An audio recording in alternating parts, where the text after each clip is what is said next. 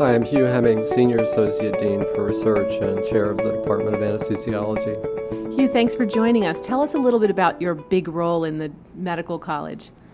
So, as Senior Associate Dean for Research, I'm overseeing the space and resources devoted for basic science research at Weill Cornell Medicine. And this involves a team that focuses on applying for grants, getting grants, allocating space and resources, working on plans to help scientists, investigators do the best work they can do by providing core facilities and training and grant applications and research techniques. Great.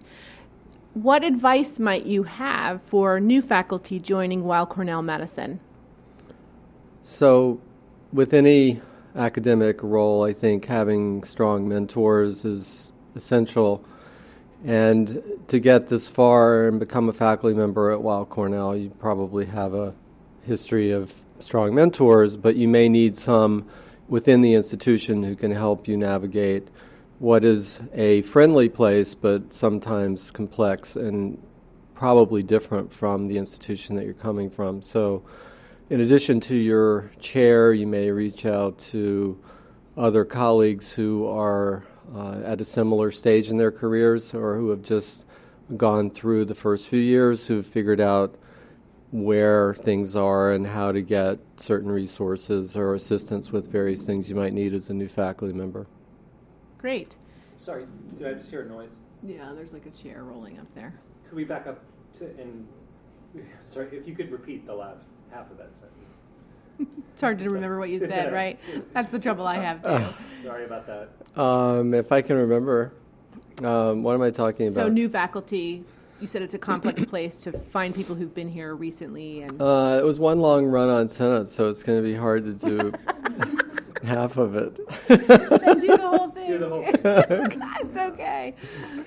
Tape is cheap, John says it all the That's time. right. It's not even tape. Right. So as a new faculty member, I think coming to any new institution it's important to find strong mentors that can help you develop as a faculty member. So in addition to the mentors that have helped you get where you are, you'll need local mentors. So I suggest, in addition to your chair, who can be very helpful, also find colleagues in your area who may have been through similar recruit and moved from another institution recently and maybe have gone through some of the same problems that you may have. Weill Cornell Medicine is a very friendly place, so I think it's very easy to reach out and get help, and people are more than welcome, I think, to help you navigate what can be a somewhat complex academic medical center. Sure. And the research realm is already fraught with some barriers, funding problems, and complications in the scheme of things. Are there any common mistakes that you see early career faculty make that you think you could advise them how to avoid? So it's very important when you're submitting your first grant proposals to make sure that you've let other people look over them.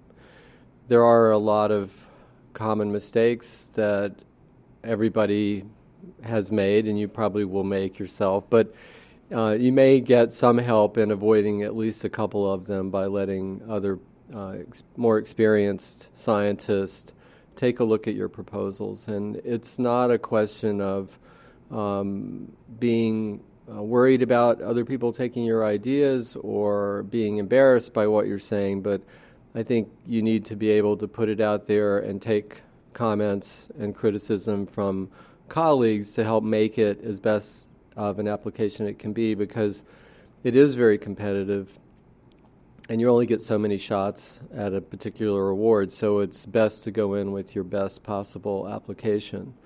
There are also resources in the library that will help you edit your grants, and in addition to having your colleagues look them over. So I would say that's probably my most first advice to a young investigator. Great. Do you recall any particularly wise words of wisdom you received when you were an early career faculty member you want to share? Well, I think the challenge for me was balancing a clinical career with a laboratory career.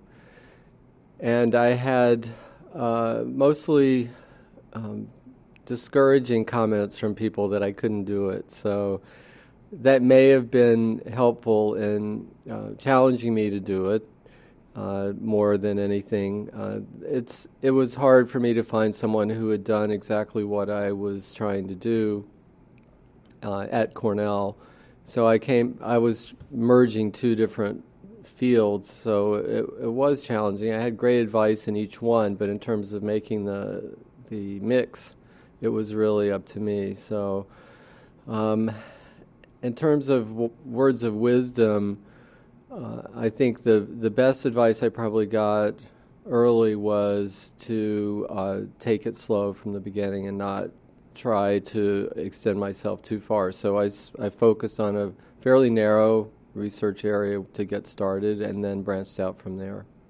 Okay, so I heard slow and steady and perseverance from your great advice. Correct.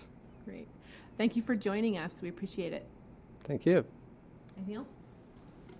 The only thing is that I heard the MRI machine go off when you were asking the second to last question. Do we want to re-record? If we could just redo the question, went off right at the end of your question. What so. was the question? About best advice? Was it for new faculty? I can play it back really quick. Was it best advice for new faculty? I think it was. I think it was, yeah. Yeah. Yeah. Do you want to make sure that's what it was? Yeah.